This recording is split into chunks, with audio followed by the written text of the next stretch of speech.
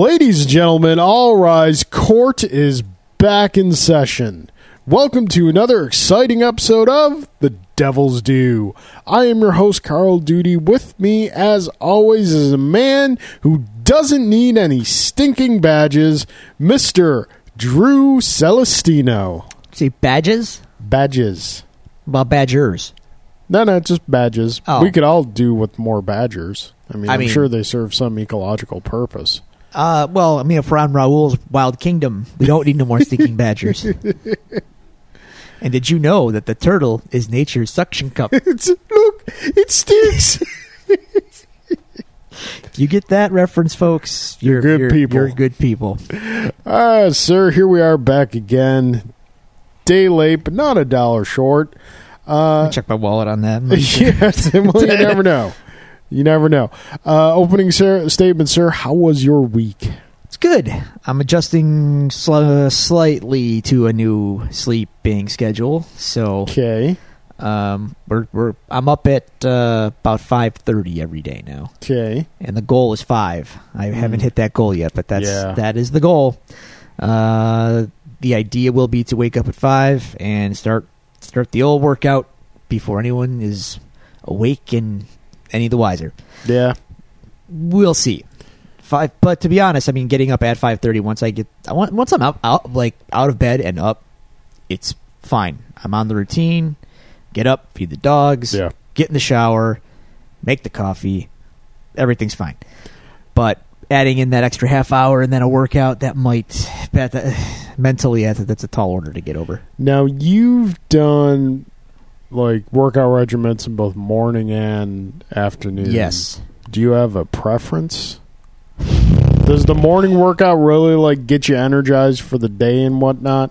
I'm not so sure about the energized for the day, but it at least gets it out of the way.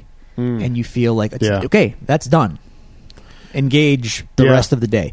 The problem I'm having in the afternoon is after work, my willpower is just kind of sucked dry, and I don't really want to do anything. So the morning is really it, and I've just been kind of dabbling in some motivational mentality articles and whatnot, and the 5 a.m. wake-up call is if you can get up at 5 and get your day started, you will be more productive for that day. And in theory, it works, but in practice, it's very difficult. Yeah, so I would have to back it up an hour from when I'm waking up now. Yep. No, I think I'll sleep. Yeah. I'm in bed by 10, if not 9:30 nowadays. I feel like a child, like when I was a kid. It's bedtime. It's terrible. But anyway, the week has been fine. Not a whole ton to report. Been mostly playing Hollow Knight still. 30-some hours into it now. The world just keeps getting bigger. It's pretty incredible. There's something else we've all been playing, which there sure is. We'll talk about that. We'll get to. We sure will, because we actually have a listener question on it. Great. We'll talk about that. But that's really about it for me. I had I made dinner with the Pops on Saturday. I made some delicious carnitas, which are becoming a new specialty of mine. Yeah. Super easy to make. We should do a kitchen stew segment. Remember those? We should do one of those about that one of these days. I remember those. I was like, "You got a segment for tonight?" And your response was usually, I wing it a lot on recipes and stuff, so it's kind of hard to keep up with that segment. Maybe once in a blue moon we'll throw that back in. So if you want to know how to make the carnitas, I'll tell you how to make them. So you can all write in. You know the email address, man. You want to bring that stuff back? Let us know, and we'll bring it back.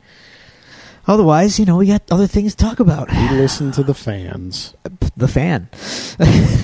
We have more than one. Yeah, we got 2. Possibly less than Alan. 10.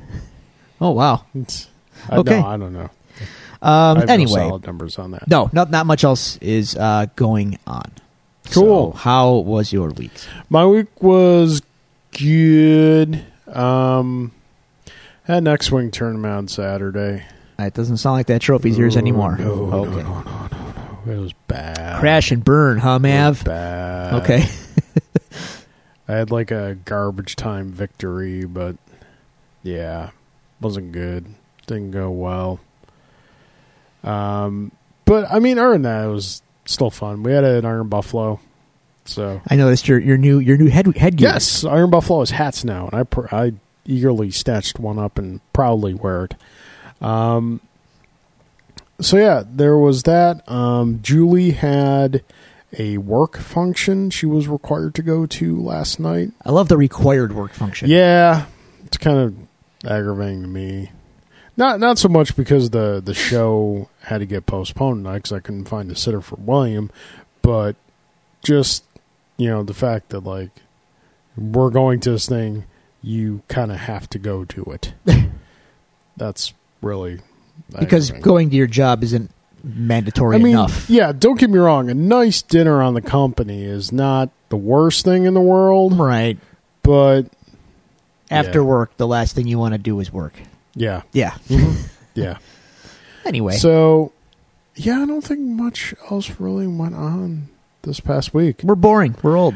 Yeah, I mean, why didn't we have game night Friday night again? I had cousins night. You had cousins night. I had about, how many of my cousins came over? Many? 6 or 7 of them, I think. Yeah, a lot of my cousins, almost all of them were over Friday night. I made chili. We watched the disastrous hockey game and just kind of had drinks and hung around and reminisced, and it was cool.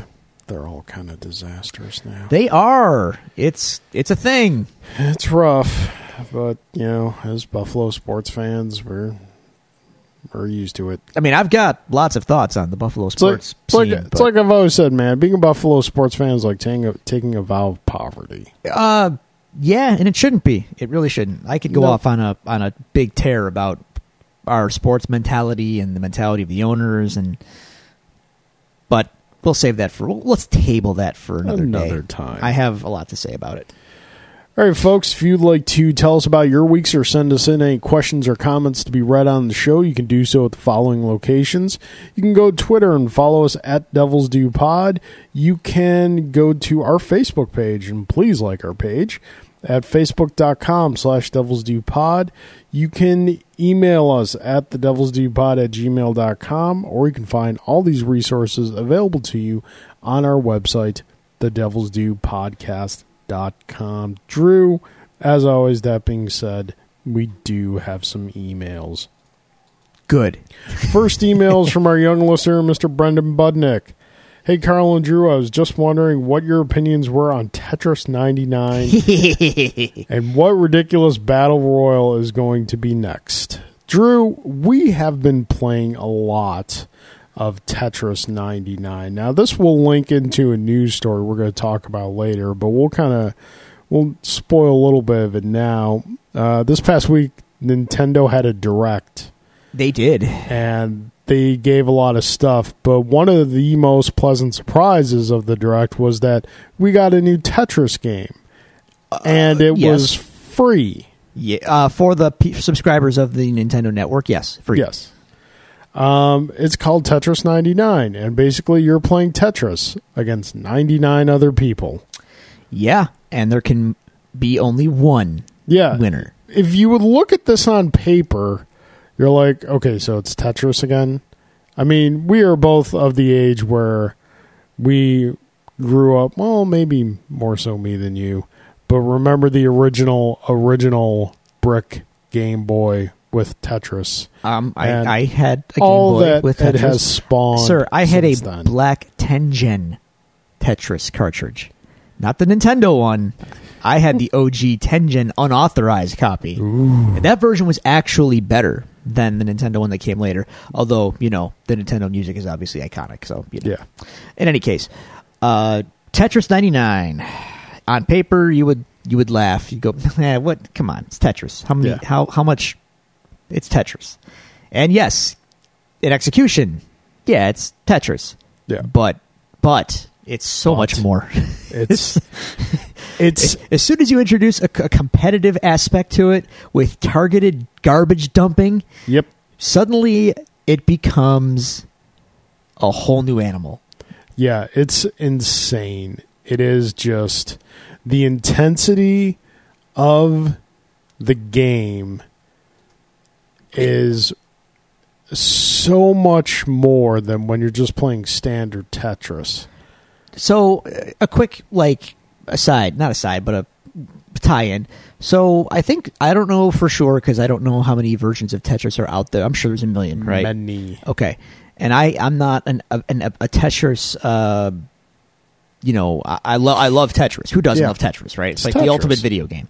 But I don't know how many versions have been online over the years, so I could be, in the dark on this, but like my first exposure to competitive Tetris was on the Nintendo DS. I'm pretty sure, the DS, not the 3DS, the DS, and they had a Tetris game for it, and that one was online. You could do up to 4 players, I think, online.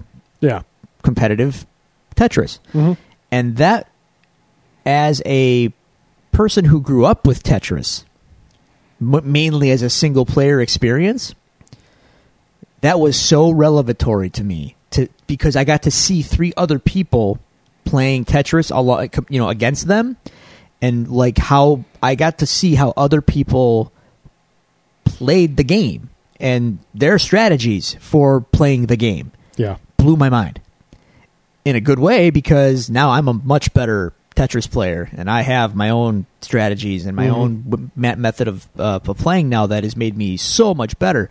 But even then, even with my pretty good Tetris prowess, man, Tetris 99 is hard. People are so good at that game. It's hard, and the difficulty has only increased dramatically since the game came out. There's a certain time at night where, you know what? Don't even bother. all the hardcores are on. I think it's kind of like past like 7 p.m. Eastern time. Yeah. I jumped on last night for a couple matches. I averaged like mid 20s to low 30s usually in my finishes. I didn't crack 70 last night. I'm 3 pieces in. I'm already getting sent 4 junk lines. I'm like, how? Yep. How? Well, your targeting strategy can have something to do with it. So I'm trying to figure out the best targeting strategy. And right now, I've gone back and forth on this. Yeah. And I think right now my main play is to just stay random until the field clears out a little. Then I get vindictive, because at that point you need to kind of survive. Yeah. But if you start off trying to attack or play for badges right away, you are going to get found out quickly, and that's when the proverbial poo hits the fan. Yeah. So you got to be careful with your strategy there. Originally, I was starting on badges, and then once I passed the 50 player mark, switched to KOs. Yes. And most of the time, that will usually work. Other than that, I'll just go random. Or if I'm getting targeted by a couple of people, I'll switch to attackers. Yeah, it's crazy. It's crazy. I mean, it's so Nintendo to take this simple, goofy concept that you would almost laugh at from any other company, and yet they find a way to make it the hottest thing going right now in video games. Yeah, like people are going insane over this. Yeah, as far as what we would next think would make a good battle royal game, it's this, like, okay, if you're talking battle royal, like, this to me is not a quote-unquote battle royal game as in comparison to what now is considered a battle royal game. Your Fortnites, your Call of Duties, your things like that. It's just like a bunch of people playing Tetris against everyone. Last one standing wins.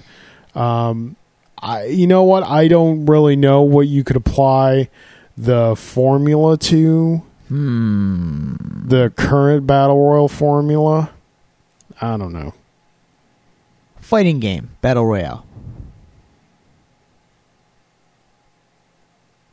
I mean, that's kind of... You can't all fight each other at once, obviously, but maybe... Then it's just a tournament. Yeah, but you could do it with one health bar. You get dumped in, and then from there, it's just go. It's possible. Could work. Yeah. They've done that in... They have like survival mode in most fighting games, and that's kind of what that is. Yeah, it'd be kind of like that. They don't have like an online survival mode. No, I get that. Yeah, it's possible. I'd definitely be willing to explore it. All right, Brendan, thank you very much for the questions. We appreciate it. Now on to the T block and the square of the Devil's Due. Mr. Alan Waiters and Mr. J. Gelsomino. As always, we will let them fight over which one is which.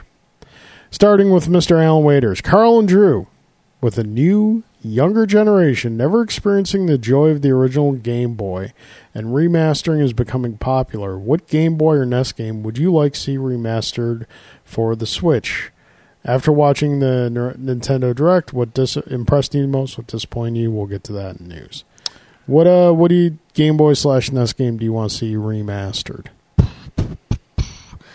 Maybe like the first Super Mario Land I could see being done. Yeah.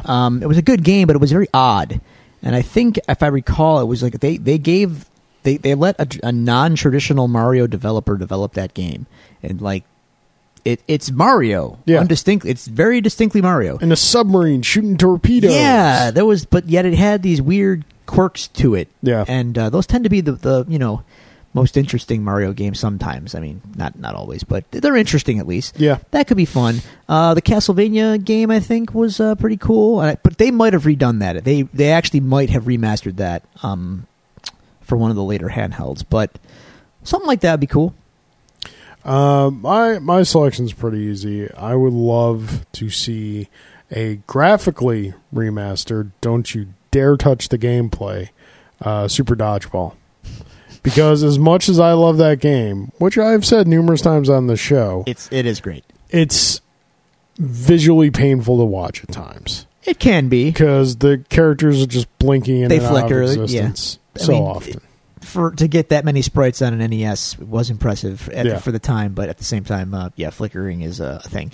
So yeah, it's a trick to get them on there. Don't touch the gameplay. Okay, just fix the graphics. Okay, I'd be very happy with that. Can't. They must have at some point done a remaster of that game. There have been other air quote dodgeball games, but nothing has equaled how good the gameplay is on that game. I'm gonna find out. Okay, so, Carl, this year marks the 10th anniversary of Street Fighter IV. God, I feel old. Was the game more important to resurrecting fighting games as we know it, or more importantly, reviving Capcom as a great developer, since it brought back franchises like Mega Man, Devil May Cry, and Onimusha? Is Onimusha back? I'm going to say no. I would say Street Fighter IV was the catalyst to give birth to the new golden age of fighting games we find ourselves in now. It revitalized the genre. It gave it new life. It brought a whole generation of new players into the genre. It, began the fighting game community down the road to esports and, like, for crying out loud, there are Street Fighter tournaments that I've watched on ESPN. What world are we living in where this happens? But yeah, Street Fighter 4 was definitely the catalyst to that. I don't think we can go so far as to say Capcom has become a great developer again. No. Because when Street Fighter 4, big success. Yes. Every fighting game since then, with the exception of Marvel vs. Capcom 3, and even that had its stumbles, has not been met with the same success. Well, that even outside of Street Fighter, it's very hit and miss. Yeah, we haven't really gotten like new Resident Evil games. We're just getting a bunch of reissues. Well, I mean, 7 is new. I mean, I would count that as I mean, it's within the last couple of years, and they took it. They took the franchise kind of in a new direction, made it first person, made it scary again, and kind of de-emphasized the action element, which had been really prevalent since 4. So I mean that's fine, but Resident Evil's a pretty reliable franchise for them. It's rarely outright bad. Yeah. So I mean, meanwhile, Mega Man's been a tire fire for a long time, and Mega Man 11 was great. Yeah, but I mean, before that, before that and since then, it's just they haven't really committed to it, and they could be doing a lot more with that franchise, with that character. Frankly, with all their franchising character, they gave us a new Devil May Cry game, and I guess it's doing well. Is it okay? Devil May Cry was never really my franchise. So, same. All the power to the fans of that series. Onimusha, a great franchise that there were aspects of it I liked better than Resident Evil, but just re-releasing the original game does not qualify as bringing the series back. What would make Capcom like a top tier developer again? Give them the Disney license like back in the NES days. Oh, jeez. Give me the new DuckTales. Yep. Chip and Dale's Rescue Rangers. Give me a Arkham Asylum version of Darkwing Duck. Sure. Yes. Why not? Let's do that. All right. So, Drew, with Nintendo on fire right now, as you reflect and think, is the Wii U more appreciated now since many of its ports are selling well on the Switch? Do you see Nintendo and Platinum Games makers of Bayonetta having a similar partnership to Rare Nintendo or Sony Nintendo? Sony Nintendo? Maybe he's referring to partnerships that dissolved. Okay. Well, the Wii U being more appreciated, no. I think people still have their feelings about the system itself, but I maintained that it was great because the games were great, and the games still are great. And they're being sold, again, to a wider audience now with the Switch, and people are finding out about the games, and they're going, oh, yeah. These games are great. But, I mean, the fact that they're coming out for the Switch, though, doesn't necessarily mean people are going to automatically give the Wii U, some kind of new Dreamcast-esque, love affair after the fact. I don't see it happening. But then again, maybe. I mean, we'll see. I think the Wii U was a great proof of concept for what we ended up getting with the Switch. Yeah, I mean, I think ultimately when it comes down to it, the Wii U was a misstep for Nintendo. But yes and no. As with Nintendo's past missteps, they were able to take the foundation of what they were trying to do, build on that, and improve on that. Yeah. Because, the Wii U, to me, it wasn't a great system. The games were great, but the system itself wasn't great. Ultimately, it gave us the Switch. And right. The Switch is just fantastic on all fronts. Well, the Switch is it's the realization of what they wanted the Wii U to be. Yeah. It's like, oh, that's what we were trying to do. We were trying to do the handheld, the TV, and the yada yada. That's the ticket. There we go. But hey, that's okay. It's not failure. It's just success training, right? Right. Mm-hmm. That's right. Tell that to Virtual Boy. It's all a matter of perspective. Okay. And as far as Platinum Games goes, I mean, I'm not going to put them in the Rare tier. Rare had a run there that was pretty lofty. I feel like Platinum Games, while they make well-made games, they're often very, shall we say, love them or hate them kind of games. You could tell you're playing a Platinum game. Yeah. It's kind of like a palette swap. No, I wouldn't say that. It's just if you're not into their style, and case in point, me and Bayonetta. I own Bayonetta. I gave it a shot. Mm-hmm. Do I recognize that this is a polished, insane experience that is well done and all of it's for what it's trying to do? Yeah, I recognize that. Do I like it? Yeah. I feel the same way about Transformers Devastation. Okay. They had such a great opportunity to make a truly awesome Transformers Generation 1 game, and it's good, but they lean too heavily on what their formula is, and that formula doesn't quite fit with Transformers. Well, let me ask you this. Does that concern you a little bit, seeing as I think they're the developer for Marvel Ultimate Alliance? Time will tell. Okay. Because we've seen some early gameplay of Ultimate Alliance 3, and it's clearly not in that vein. Okay. As long as they keep it close to the formula of the original Ultimate Alliance games, like I need to be able to switch seamlessly at any time between my teammates. Hopefully they'll be able to do that. Okay. So, all right, Alan, as always, thank you. And now on to you, Mr. J. Gelsomino.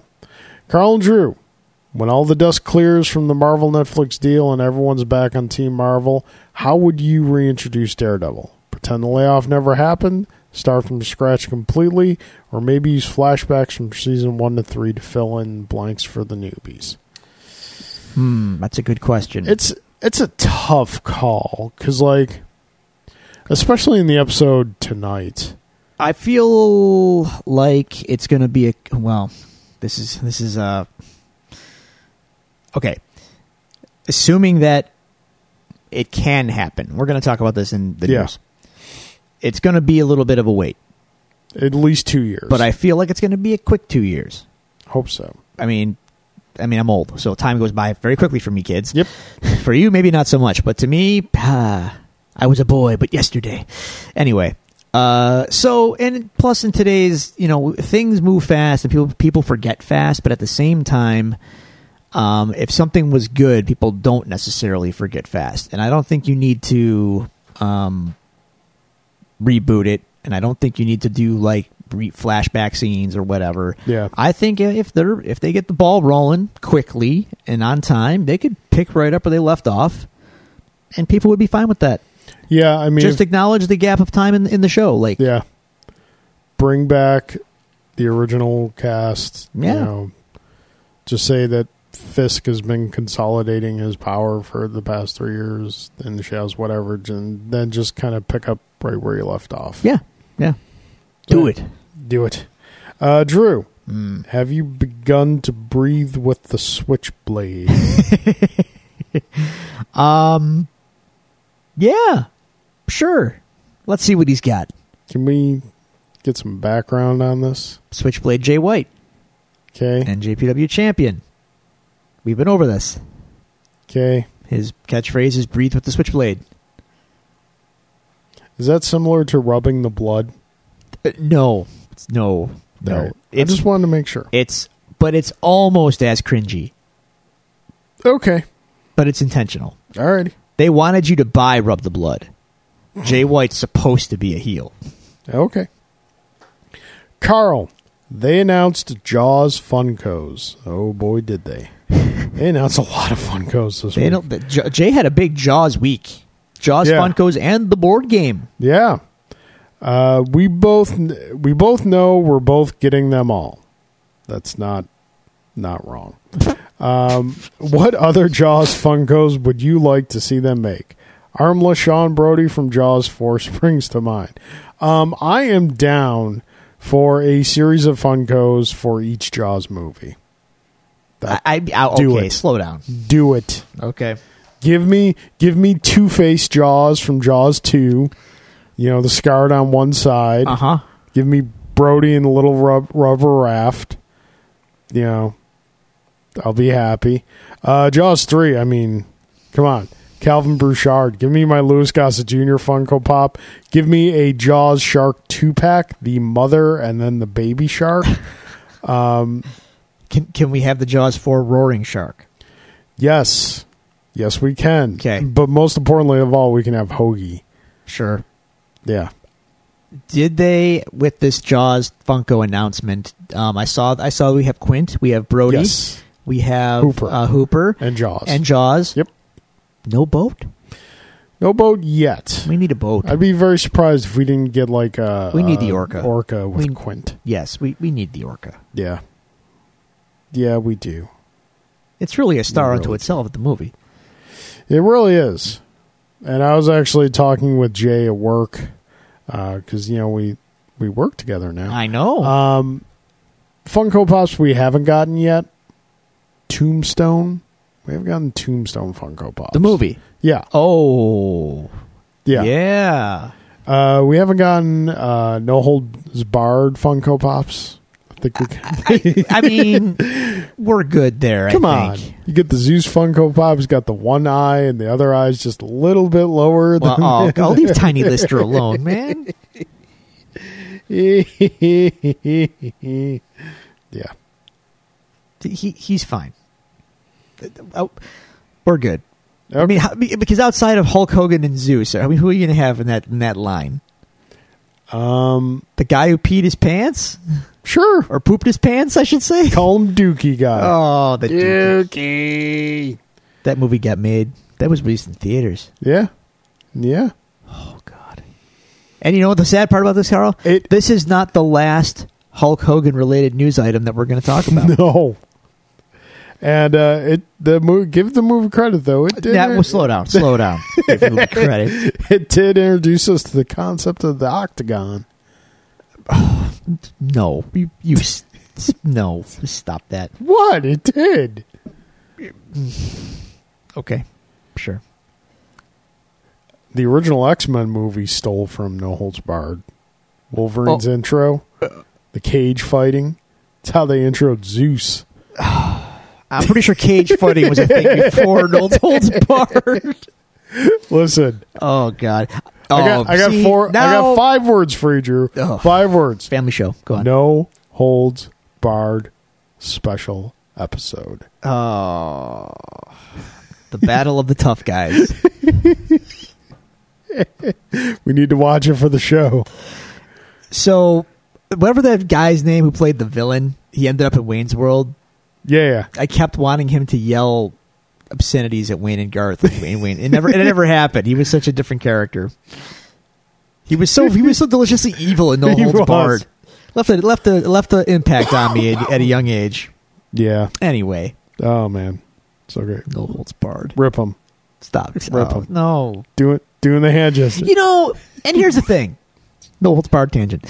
No Holds Barred tangent. Look at this. This is what we get, folks. Like, Hulk Hogan was essentially just playing himself in that movie. Yep. It was made by WWE. Yep. Did we need to have him play a character named Rip? Like, just make it the Hulkster. Like, what's the point? I don't know. Like, give us Rip. No, why didn't he become Rip when he went to WCW? Kayfabe. Yeah, I don't know, dude. I mean, Zeus came in as Zeus. Yeah. And later on Z Gangsta in WCW, but we don't talk about that because that was terrible. Yeah. But No Holds Barred. No Holds Barred. Gotta do a commentary. Rip him. Yeah. I'm not ready to do that commentary track, dude. Come on, Drew. Do the Rip 'em, man. No. I can't. What was his brother's name? Get crippled? Randy. Randy. Yeah, that's a fun good we could get. Crippled Randy. Crippled Randy Funko Pop. Crippled Randy. I like it. Oh man. All right. Let's move on from the emails to the news of the week. Open up the case files. Drew, as we mentioned before, we got a Nintendo Direct this week, and Nintendo just showered down the goodies. Yeah, Tell the good people what we're getting, Drew. Hang on. You have the phone up. I don't have the list in front of me. Let me tell you, you're getting a lot of stuff. They announced like 20-something games in that thing. Maybe more. It was just like, here, take all the information. I tend to be like, whatever on a lot of the Japanese RPGs that are coming out for the system, which seemed like a lot based on that Direct, but there's a huge market for that in Japan, obviously, and they have the fans elsewhere in the world that like that genre as well. So if you're psyched up for that new Fire Emblem game, hey man, go nuts. But I was a little more psyched up about Marvel Ultimate Alliance 3, which I think they said comes out this summer. Yes. Yeah. Okay. It's coming soon then. Super Mario Maker 2. Yes. I had a lot of fun with that on the Wii U, and I would very much like to do more of it on the Switch. And probably the big one of the Direct was the announcement teaser for Legend of Zelda Link's Awakening Remastered. Yeah. Now go on. Let me because I don't have the experience with this game that you do. Okay. I got really excited when I saw the visual style of the teaser, and then that excitement just cratered when I saw the graphics of the game. Okay. So why are you upset about the graphics in the game? It's the Game Boy game, but updated. It's the Game Boy game, but updated. But it looks like a mobile game. No, it just looks like an updated Game Boy game. It looks like a mobile game. Like, I got really excited when I saw like the hand drawn art and whatnot. I thought that I was really hoping the game would be in that visual style. Because if the game was in the that overhead, visual the style, overhead Zelda style doesn't mesh with that. You don't know that till they try. And from what I've seen, the graphics, they're not trying very hard. It'll be fine. It's fine. It's a Game Boy game. It's a remake of a Game Boy game. It's not a full tilt. It's not what we consider to be a full tilt Zelda game in the year of our Lord 2019. Yeah. Breath of the Wild has kind of changed those parameters, unfortunately, or fortunately, however you want to look at it. So I'm totally fine with it. Link to the Past was the SNES game, and then they kind of used that as a template to make Link's Awakening on the Game Boy. And it's amazing that they did, actually, because it's a very robust game. It's a full-blown Zelda game adventure on the Game Boy, which at the time, the idea that you could do that on such a small thing, like, on this little itty-bitty cartridge it's pretty incredible that they pulled it off. So they're and people have a lot of affinity for that game, and this is the first time in 26 years, oh my god, that they're going back to that well. So this is cool that they're doing that. Where does it place for you in the Zeldas? Is it? I'm one of those guys who considers the console games to be the truth, and then the handheld games are just kind of there. So among the handhelds, it's great. It's one of the best ones for sure. Okay. So it is very quirky, mind you, though. It's a weird Zelda game. Yeah. I'm not sure if you noticed in the trailer, but there were Chomps and Goombas in it. Mm-hmm. Those aren't the only Mario enemies in the game. It's got weird... Shared universe? Kinda. Is it a shared universe? Kinda. It's a little weird. It's a little weird. It's out there for a Zelda game, but it'll be fun. Yeah. Like I said, I think I think a lot of people saw the Zelda logo before they saw the graphics and were like,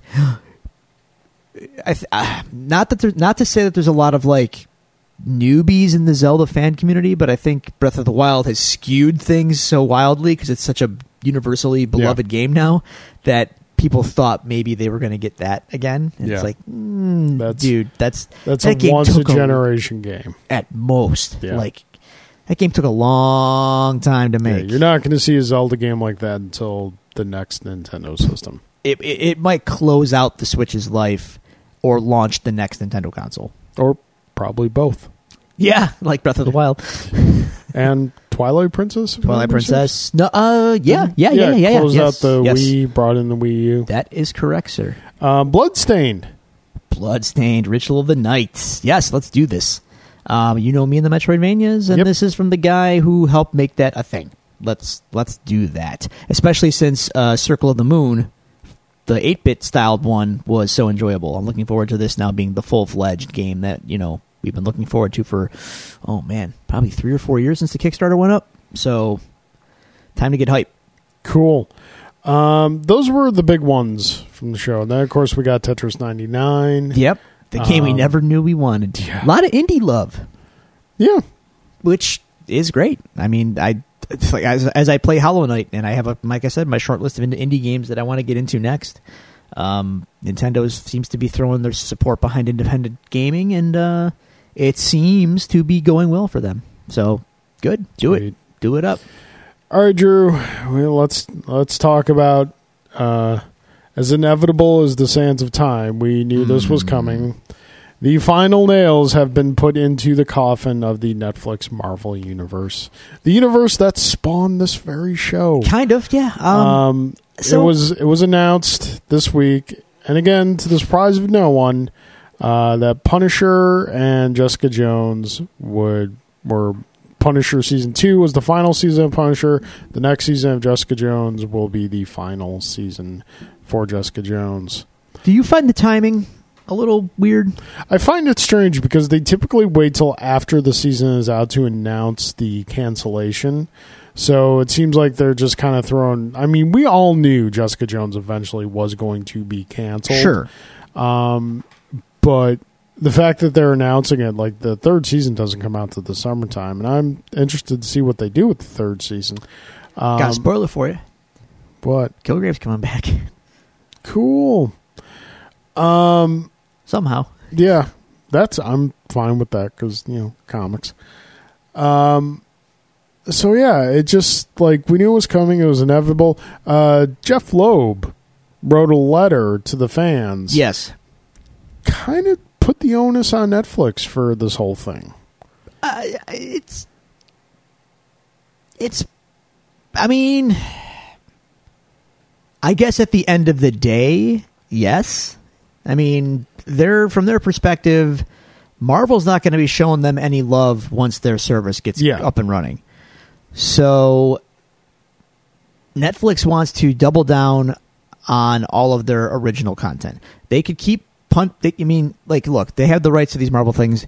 They could keep putting money into them to make new seasons and not own the rights to it outright. Yeah. Or they could say, hey, have a nice day. We had a nice little thing going. Yeah. It worked out pretty well for both of us for a little while. And they can take that money and put it into original content that they control and own and can do what they want with.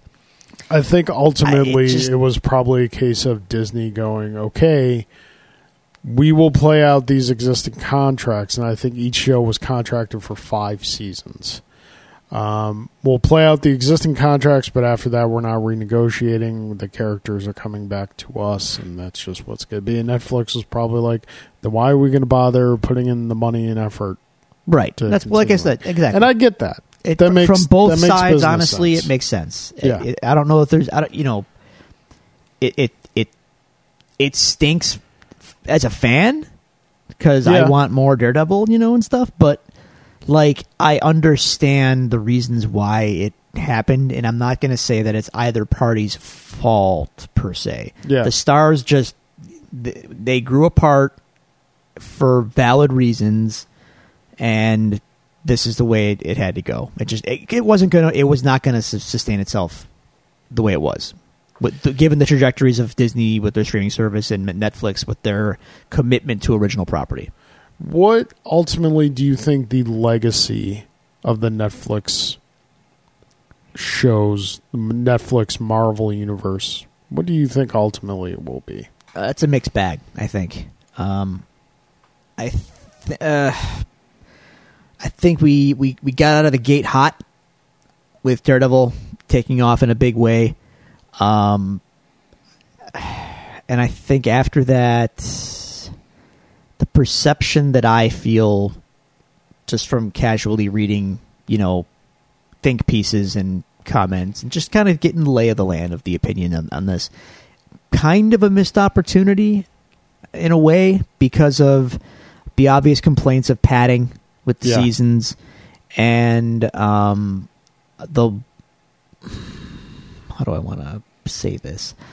Maybe the lack or the mixed messaging of some of its shows.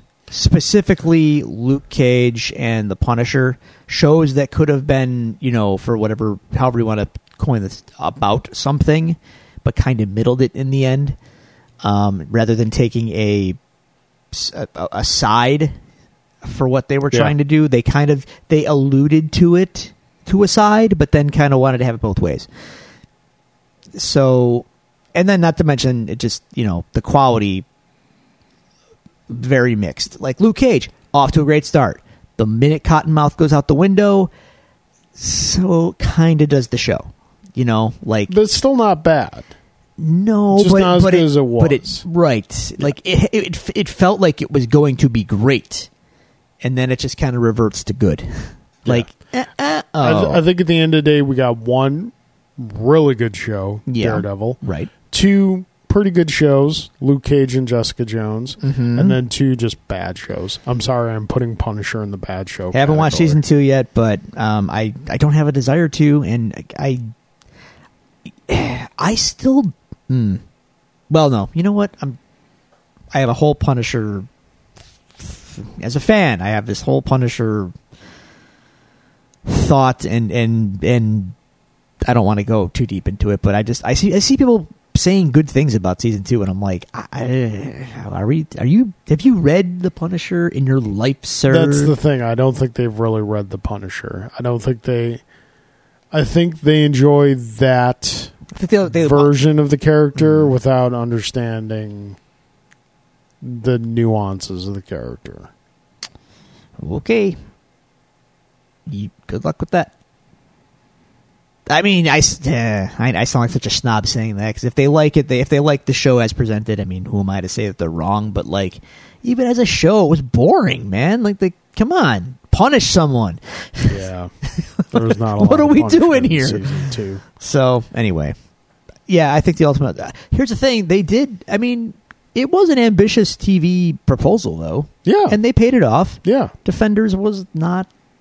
Defenders was fine. It was okay. It was what it was meant to be. It was a fun romp with all the characters. Yeah. I mean, they could have done better with like their antagonist ultimately, but like having the characters rub up against each other was fun. So yeah. Anyway, all right. Good night, sweet prince. Yeah. Pour one out for the Netflix Marvel U. Hey, for what it's worth, Hulu said they're open to picking this back up in 2 years. 2 years, so, folks. Could happen.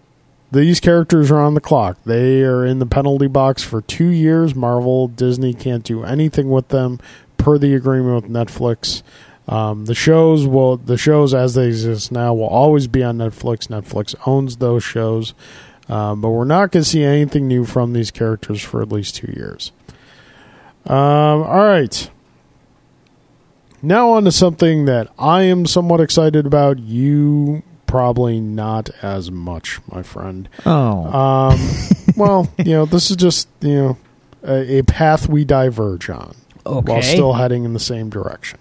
Okay. It's being reported. I'm not seeing an official announcement anywhere, but a lot of reputable sources are reporting that there will be a 6-episode Obi-Wan Kenobi miniseries on the Disney streaming service, live action, and that Ewan McGregor will return to reprise his role.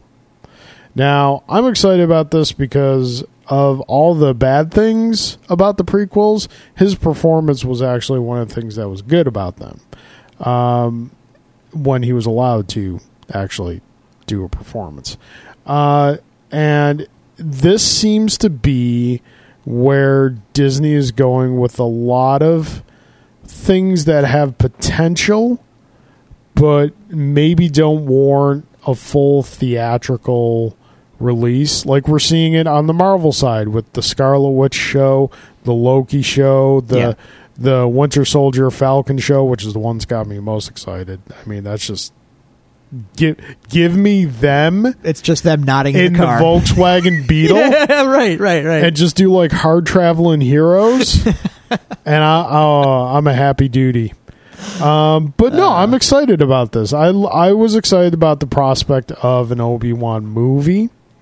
We're getting a 6-episode series. And yeah. Okay. You don't care. Not in the slightest. He was on the desert planet for 15 years watching Luke grow up, doing nothing. I'm sure he wasn't doing anything. Gets lonely in the desert. All those spaceports around there, there's stuff to be done. He's trying to lay low, Carl. So, it's like Brick. Brick killed the guy. You may want to lay low for a while. Have you listened to the Ron Burgundy podcast yet? I listened to some of it in the car with my boss on the way to lunch the other day. It was something. It's like I said, you're not getting Anchorman. Well, you are, but it's just bizarre in a way. But that's Anchorman. So I mean, if you're down for it, go for it. All right, next news story just broke today. Thor is going to play Hulk. Drew. Yeah. Chris Hemsworth is signed on to play iconic pro wrestler Hulk Hogan in a biopic. Drew. Yeah. This. This.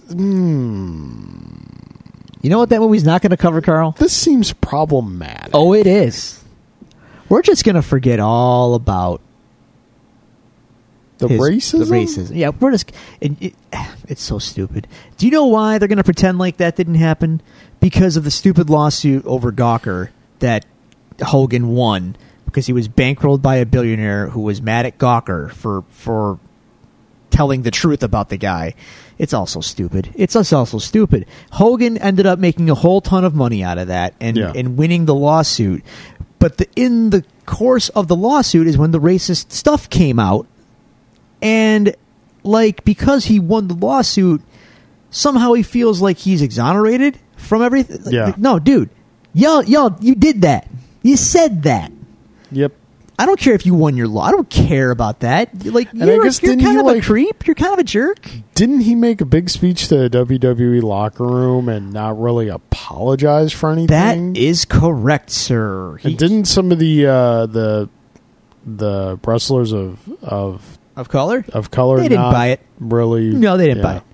So, because he didn't he gives a speech to the locker room. And what people thought was going to be, hey, like an apology, like, I'm sorry I said those things. It was like, it came off like a warning to them to be careful what they say and do, because they might be being recorded and it could come back to bite them. Yeah. Like poor me. That's like, he gave a poor me speech to these people. I don't care what color you are. Yeah. I'm looking at that guy going like, what's wrong with you, dude? Yeah, you're the one who did the thing, and you're going to sit there and be like, hey, it was wrong what happened to me. No. Yeah. No. It's crazy to think, like, where he was and what he's become. Like, when we were kids, Hulk Hogan was a god. Yeah. And just, like, the more, like so many things in life, the more you learn, the more you wish you didn't know. Yeah. Yeah. It's the old Harvey Dent routine, man. You either die a hero or live long enough to see yourself become a villain. And or that's turn heel. So cynical, but, like, man, as I get older, it's kind of true. Yeah. Like, I hate Liam Neeson. What are you doing, guy? Bill Cosby. Britt killed a guy. Oh, man, it's crazy. But, you know, that's the world we live in now, and not now. It's always been this way. Yeah. But all I can say, age gracefully, mind what you say. Yeah. And keep in mind that you're not the center of the universe. And I'm by no means saying Bill Cosby is innocent. No. I'm just throwing him out as an example. Well, yeah. Someone we thought was one thing and turned out to be something much, much worse. It's a complicated world. But anyway, Hemsworth is playing Hogan. And here's the thing. I'm okay, like, if they're going to do like a I'm air quoting serious take on that, where they cover the warts and all, and they present him as the not the character, as the man he is and was, then okay, and then, cool. But if this is going to be a puff piece, is it being done by WWE? I didn't see their name on it, no, but Eric Bischoff is executive producing it, and him and Hogan are buddies. So is Bischoff still employed by WWE? No. He's been doing various things for 15 years or so. But it's going to be it's going to be a puff piece. It's going to be a look how great he was biopic. Hemsworth, I'm going to tell you right now. Just watch No Holds Barred. If given all that, as I sit here, I actually have less respect for Chris Hemsworth for taking that role. If it's going to be this shiny, no warts take on Hogan. Yeah. Knowing what we know about Hulk Hogan, I lose respect for Chris Hemsworth for taking the role if that's what it's going to be. Because that's not right. That's just not right.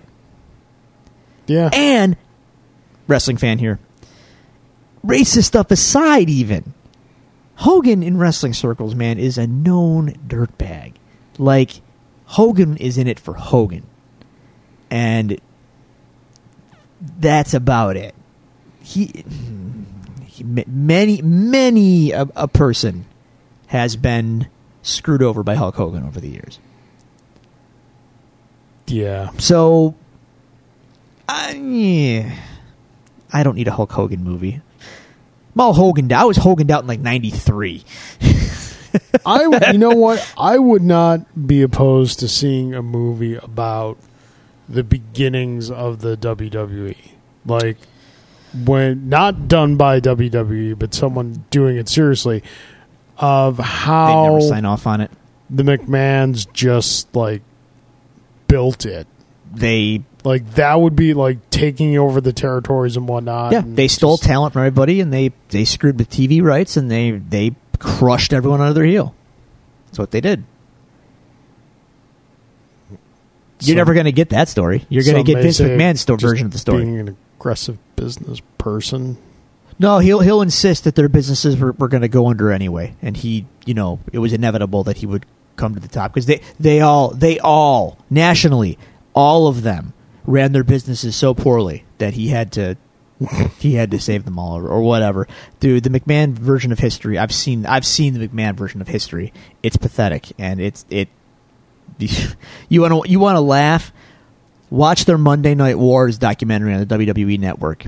It is the sanitized. It's the WWE Vince McMahon filtered version of the Monday Night Wars and what a revolutionary time it was. Except their version of events is very, very different than the reality that I remember living through week to week in that time. What would you, if people are interested in learning more about this or seeing a documentary on this, point the people in the right direction? What's a good one to watch? I don't know. If you want to see Vince McMahon for what he really is, watch Bret Hart. Watch the Wrestling with Shadows documentary from Bret Hart. That thing is eye-opening. You will see the Montreal Screwjob as it happened to a guy. For those who don't know what that is, that's when they literally screwed Bret Hart out of the title on his last night with the company. And he did not know it was going to happen, but it happened. And you get to see all the players involved lie and scramble like cockroaches on camera, on documentary film, backstage at a time when that stuff was not done. I know nowadays we see everything, but at that time in the mid '90s, you didn't see that kind of stuff because Brett had a documentary crew, and this happened, and it was all caught on tape. And so you get to see the real Vince McMahon there. You get to see a version of Vince, or at least his maniacal ego, in a fun way, in a like, oh my god, that guy's insane kind of way. In Beyond the Mat, which is a wrestling documentary that follows some over the hill guys and some up and comers. It's not WWFE. It's not WWE centric, but it is. They're in there, but it's more about that snapshot in time. So it's kind of a mid-late '90s snapshot. In terms of like movies you could watch about the rise of it all, I don't think there are many. There's books I could point you to kind of give you the idea, but Vince McMahon.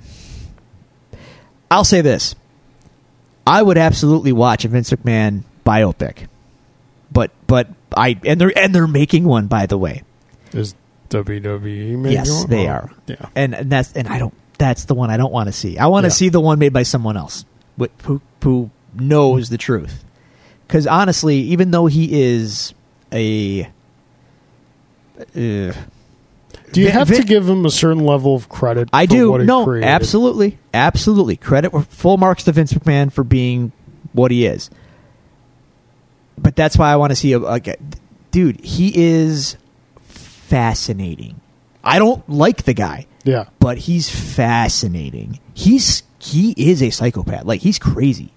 He is a bizarre man who he doesn't know what a taco is. He doesn't know what a burrito is. He thinks it's a steak wrap. I swear to God, this is a thing. He doesn't sneeze. He refuses to sneeze. And he looks down on people who do because he thinks it makes them look weak. Like, Vince is kind of a nutcase. All right. But that got him where he is. Yeah. A movie about that guy could be really something. Or even just an autobiography or a biography, a detailed biography about him would be fascinating. All right. Moving on along. Yeah, sorry. Wrestling tangent there, everyone. Yeah. No worries. We got some really cool news this week. Leah Thompson has been confirmed to have a role in the upcoming Howard the Duck animated series. I'm all for that. Yes. Obviously, yes. She was in the live-action movie. You had me at Leah Thompson. Yeah. Swoon. Yeah. I mean... When I was a boy, Carl. The live-action movie gave us so much more than people realize. Gave us Pixar. And duck boobs. And duck boobs. George Lucas directed that movie. No, he didn't. He produced. He did not direct. Are you sure about that? Yep. The only films George Lucas has directed are American Graffiti, THX 1138, Star Wars films, the prequels. Yeah, I think you're right. And then Red Tails, I believe, he directed. But that is a Lucas film. It was through and through Lucasfilm, and Lucas. That's insane. Lucas bankrolled hard into that, so much so. I mentioned that they gave us Pixar. It bankrolled so hard into it, so much so that when the film bombed, it was the financial failure that it was. As a favor to help alleviate some of the financial burden, Lucas's friend Steve Jobs bought the computer animation division of Lucasfilm, which later became Pixar. The more you know. Yep. But yeah. We strive to educate. Who was actually the director? William Hute. Okay. Let me see what else he ended up doing. That's still insane to me, though, that Lucasfilm was even attached to that movie. Willard Huyck. He is known for, let's see. Guessing he didn't get a lot of work after that. Trying to find filmography. See all. Director. He's directed 4 movies. Oh, Howard the Duck was the last. Oh dear. He's still alive? He wrote movies after that. He wrote, let's see. Did you write No Holds Barred? No. Okay. He wrote a TV movie. He wrote the Radioland Murders. And then he wrote another TV movie. In 2008, he wrote a TV movie. Wow. And that's it. That's his last credit, was in 2008. Good job, buddy. I wonder if he wrote about... Dude, he wrote Indiana Jones and the Temple of Doom? Wow. Everyone craps on that one. That's a great movie. I love that movie. Yeah. Don't tell me it's bad. Crystal Skull is bad. Oh, yes it is. Anyway. I wonder if he wrote about that you can access Xbox Live from your Nintendo Switch. Oh, man, don't start, please. Please don't start. I kind of figured out what that means, and I don't care, but I kind of know now. Okay. I'm not going to explain it to you because I'm going to do it poorly. So, okay. All right. Our last news article, it was announced earlier this week that we are going to get a Transformers Generation 1 prequel series on Netflix that depicts the events leading up to the war on Cybertron. The beginnings of the war on Cybertron. I believe it's literally called Transformers War for Cybertron. What's exciting about this is that apparently they're working with the people who did the Machinima trilogy. You speak highly of that. Of the Transformers. The first part is Combiner Wars.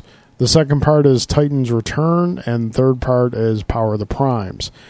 If you are a Transformers fan and long for good Generation 1 material, I highly recommend go on YouTube, watch them all.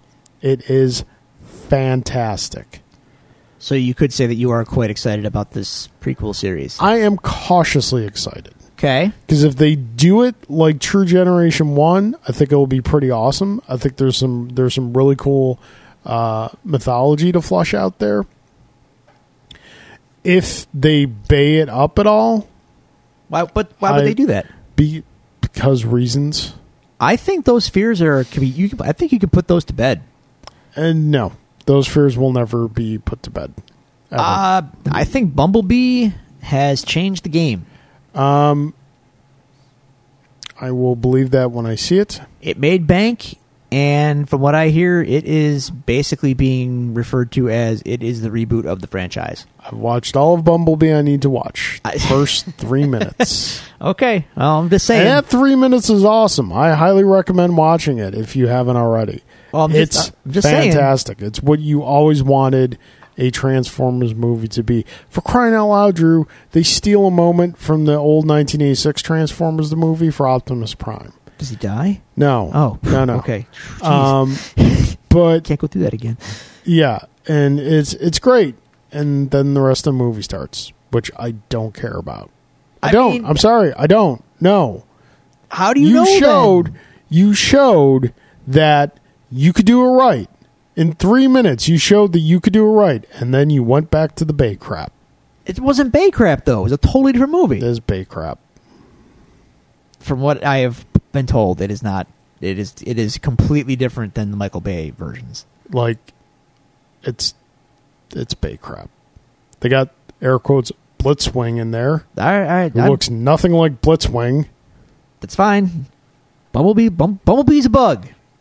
You got me there. Yeah. I didn't see the movie. I'm just telling you what I read, and apparently it's being referred to as the reboot, and people seem to be way more receptive to Bumblebee than they were the Bay movies. So maybe they turned a page. Bob Seger style. Who knows? All right, that does it for the news. Okay. And Drew, it's been a couple hot minutes. It's been a while. We talked about Matt in comics last week. It's time to get back to what we do best on the show, some might say. Really? I don't know. Who would say that? What we do best is rustle papers. Time to talk about Daredevil. Drew, we're on episode 8. I didn't write down the title and name. Title of the episode. Do you have it? No. All right. I can get it, though. It's episode 8. The Last Jedi? See what I did there? You see what I did there? There's the warm fuzzies. But, Carl, it's the worst Star Wars movie ever. Shut up. No. Ever. Stop. Ever. It's so terrible. Rian Johnson is the worst. He is a bad man. He's the best. He gave us what we didn't know we wanted. Did you see that report that came out that they were canceling his trilogy, and then he came on Twitter and was just like, "No, actually, that's not happening. We're just had a meeting yesterday," and the outlet that reported it apologized to him, and he was like, "Nope, it's all good." It's a cool dude. What a nice guy. It's a cool dude. What episode are we on here? 7? 8. 8. 8 is called Upstairs/Downstairs. Gotcha. I see what they did with that title. I see what. Yeah, it's relevant. Yep. To the episode, kind of. So there are two. There's one really cool scene in this episode, and then there is what I think, anyway, is the pinnacle of D'Onofrio's performance as Kingpin in this episode. Okay. Not to say Refresh me. He goes downhill from there, because he does not, but he definitely plateaus. The scene with Karen at the end, when Karen goes to see Fisk. Upon rewatching it, just seeing the little subtle things he's doing in that scene, and just how he exemplifies the character in that scene, is just freaking fantastic. It's so good. He's helped out with a little bit of clever cinematography that I picked up on the second time around that I didn't the first time around. But just that scene, the subtle facial gestures he's doing when she's telling him that she killed Wesley, and that, and it just is just what I would one of the things I would point to about saying that's why no one else can touch this character for a very, very long time. The man is an actor, and yeah, he's nailed this whole Whole show, he has nailed his performance. I know some people have a problem with it. They think it's weird and whatever, but like people are wrong. Yeah, I like, dude. If I've seen I've seen versions of the Kingpin that are just We've seen John Rhys Davies. I've seen John Rhys Davies, baby. I think people want like the gruff, tough, no nonsense. I don't know. I'm just going to call it for what I think it is: the generic boss character of the Kingpin. It's too easy to do. It's too easy. It's not cliche interesting. Almost. Yes, yeah, right. It's not interesting. Whereas D'Onofrio gives you that, but he gives you a whole ton of nuance. I don't want the Kingpin to be Tony Soprano. Right. I don't even want the Kingpin to be Vito Corleone. Okay. I mean, I want the Kingpin to be what D'Onofrio is doing with him. I mean, there is vulnerability in the comics as well, if you know where to look for it. Like, and the whole devotion to his wife and all that is in the comic. I mean, and the way he executes it all, that guy can, that dude put a lot of work into that performance, and it's great, and it shows. The other deserves full marks. Yeah, the other really cool scene in this episode was the whole ricocheting the bullets from when Matt and Nadeem break into Dex's apartment. Oh, yeah. And then they go straight up to, like, Dex comes home and they go straight up to like the fire escape to 2 apartments above, and then Dex is shooting at them by ricocheting the bullets off of the fire escape across the street. Now, I'm sure that that stretches credulity in real life, but for a character like Bullseye... No, it's physics. The math works. I did the math. That's what I want to see out of Bullseye. That's exactly what I want to see. This episode was pretty solid through and through. We get some follow-up with Julie after Dex's unfortunate first day with her, and then Julie goes away permanently. Yeah. She gets a little ping to the side of the head. Goes away. Yeah. I didn't catch that the first time through that she had died, that they killed her. I thought they just like tranquilized her to hold her as like leverage on Dex. But then, spoilers, later on, Matt finds the body. I was like, I was going to say, don't they find her in that freezer or whatever? Or so, we also get Melvin comes back here, right? No. Nope. Sorry. That was. I have my 7 notes open. Yeah. 8. There we go.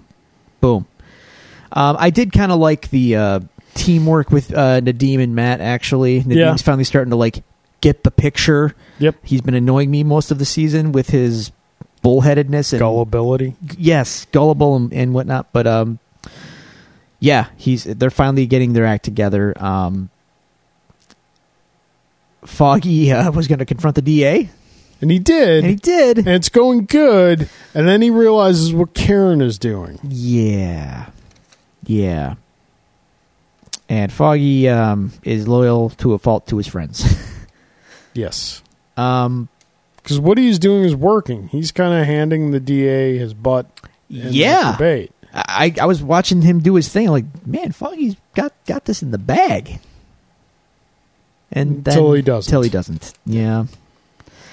Hang on, checking my notes.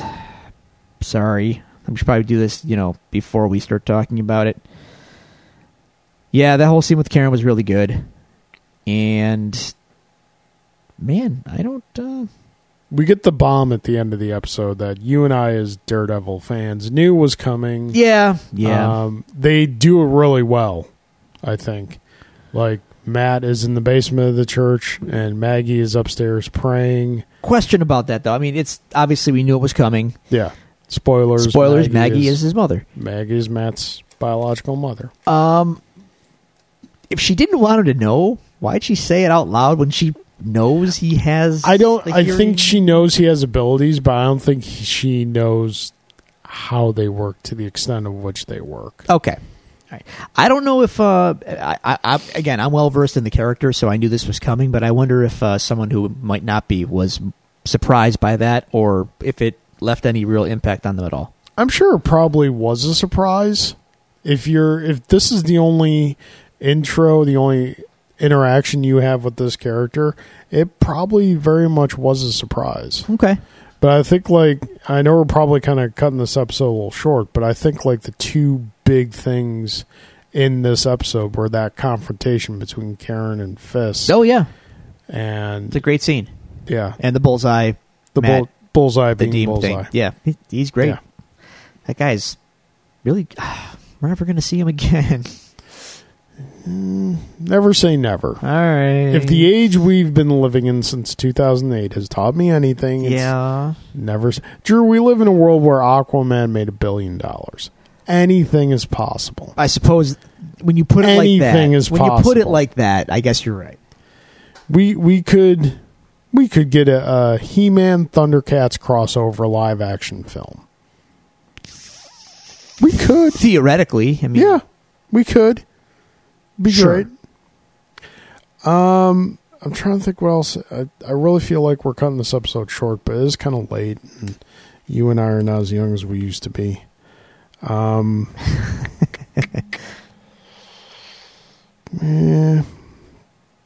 Matt and Nadeem at Dex's, not a lot going on there. Matt swipes a couple of the therapy tapes. Yeah. And then secret's out. Yeah. To a degree. We see in this episode the full change of Dex from who he started the series as to who he's going to finish the series as, because he just makes a decision.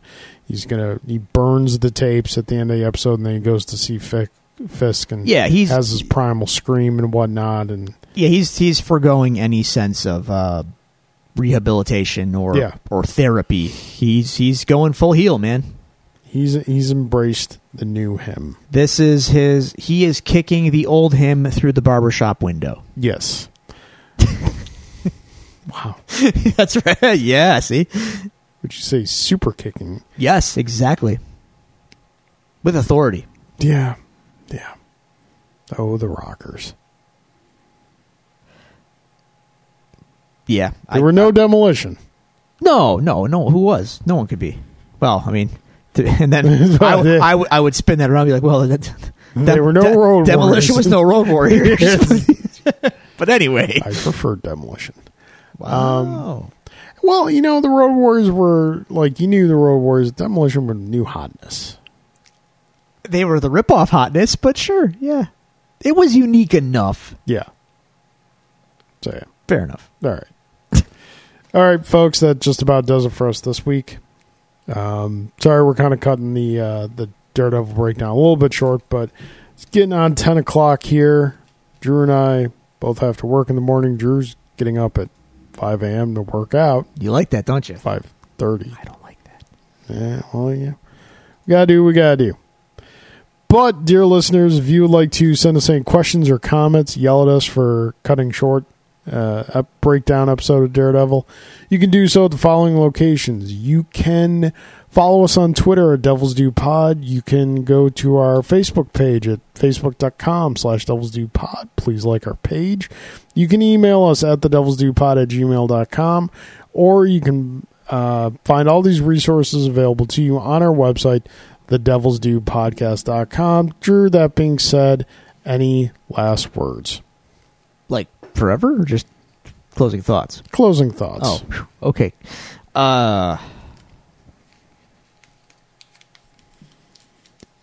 Go to bed early. Yeah. Kids. My closing... Say your prayers. Eat your vitamins.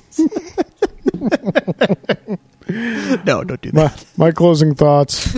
Rip them. Oh, boo you. All right, folks. Thanks for joining us again. Court's adjourned.